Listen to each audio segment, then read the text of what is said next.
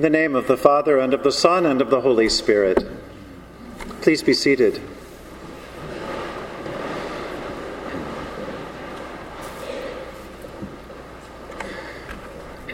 There's a newsstand up on Lexington Avenue, probably about 89th or 90th Street. It's just north of 88th.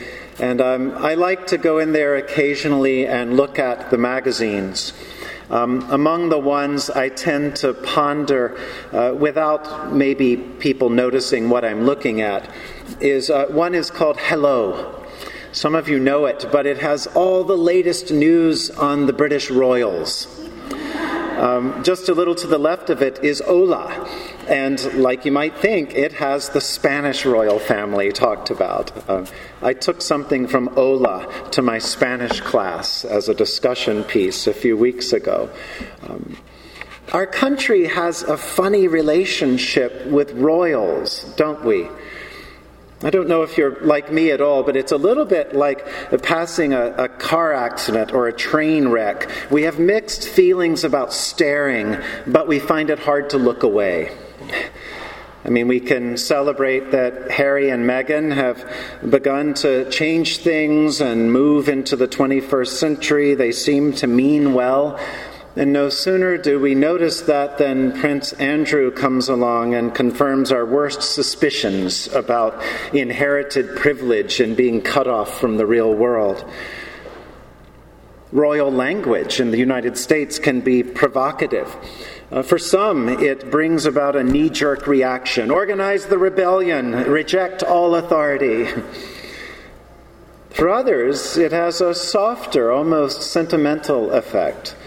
A kind of Anglophilic remembrance of King Arthur. And isn't the Queen wonderful? And we combine that with Disney's tales of princesses. And so it's filled with ideas of romance and chivalry, which, especially in the Episcopal Church, sometimes we mix up with religious sentiment and niceness. Even more problematic and confusing, though, can be language of royalty when it enters into theology. When I was in seminary in the late 80s, these were fighting words. One would never speak openly of king. One would be shut down immediately in class.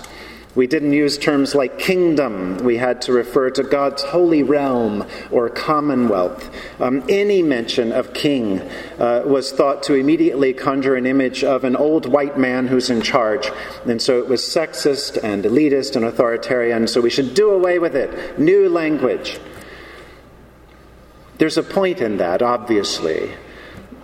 But to do away with it entirely is to miss a richness in the theological tradition, and I think it's to miss an important aspect of who Jesus Christ is.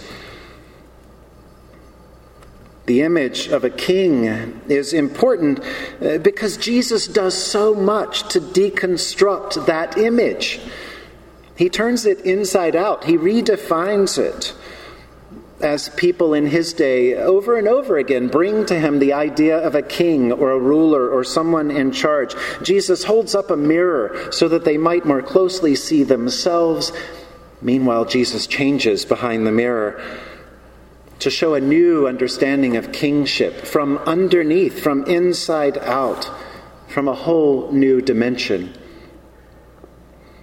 It might sound strange to hear this Good Friday gospel on Christ the King Sunday at the end of this liturgical year as we move into Advent next week with the beginning of a new year. But there's a point to it, if you noticed the language of king. There's confusion. Is Jesus a king or is he not?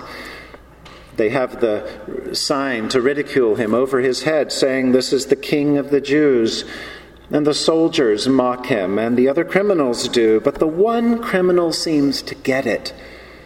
Rather than trying to encourage Jesus to show off and get himself off the cross, this other thief has some understanding that Jesus is already looking and thinking and moving into another dimension.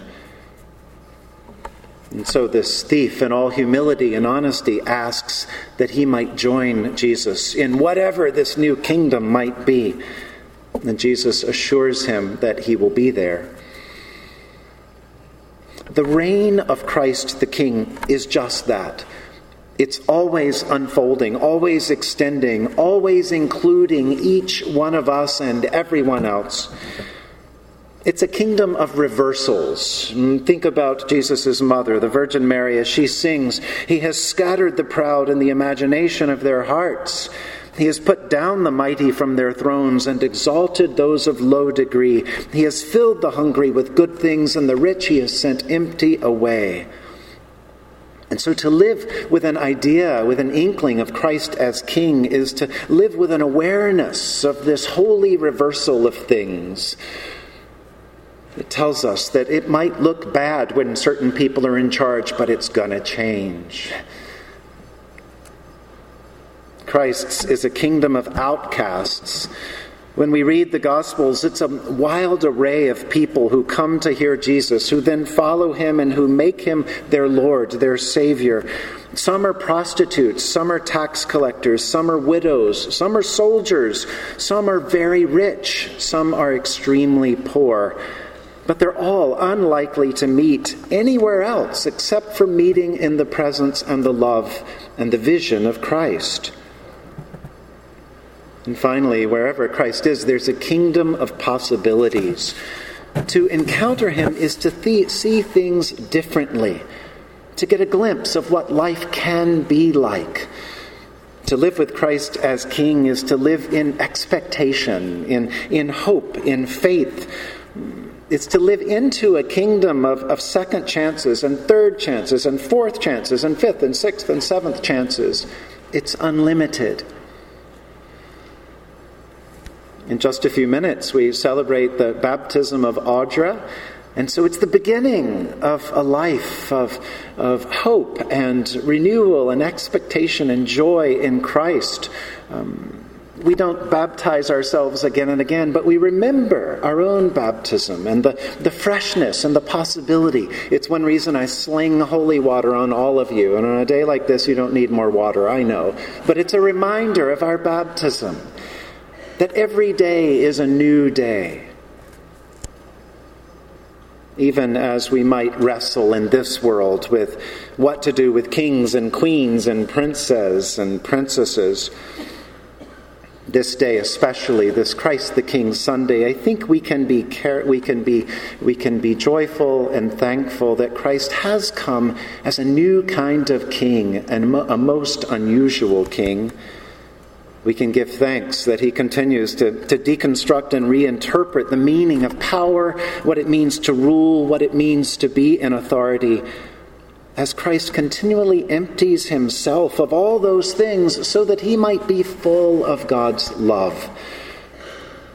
We too, through him, can be full of God's love so that we too can imitate him and empty ourselves so that others might be lifted up. And so may we rejoice in a kingdom of reversals. May we open our doors to a kingdom of outcasts. And may the Spirit help us always and forever to open our hearts to a kingdom of possibilities. In the name of the Father, and of the Son, and of the Holy Spirit.